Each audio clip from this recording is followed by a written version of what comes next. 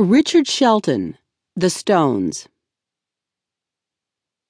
I love to go out on summer nights and watch the stones grow. I think they grow better here in the desert where it is warm and dry than almost anywhere. Or perhaps it is only that the young ones are more active here. Young stones tend to move about more than their elders consider good for them. Most young stones have a secret desire which their parents had before them, but have forgotten ages ago. And because this desire involves water, it is never mentioned.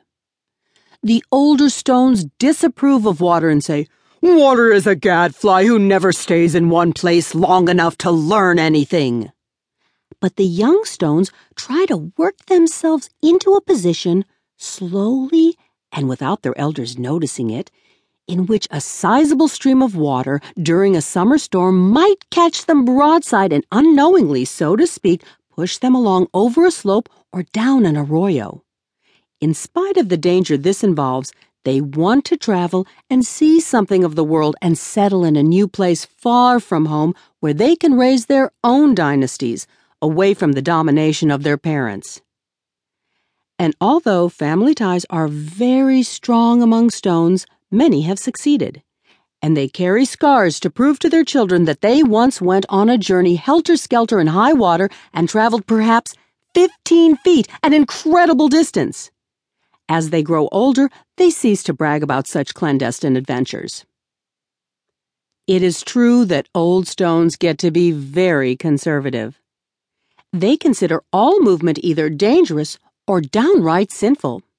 They remain comfortably where they are and often get fat. Fatness, as a matter of fact, is a mark of distinction.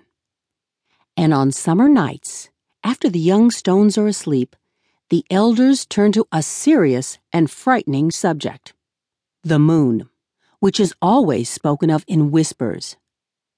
"See how it glows and whips across the sky, always changing its shape," one says. And another says, "Feel how it pulls at us, urging us to follow." And a third whispers, "It is a stone gone mad."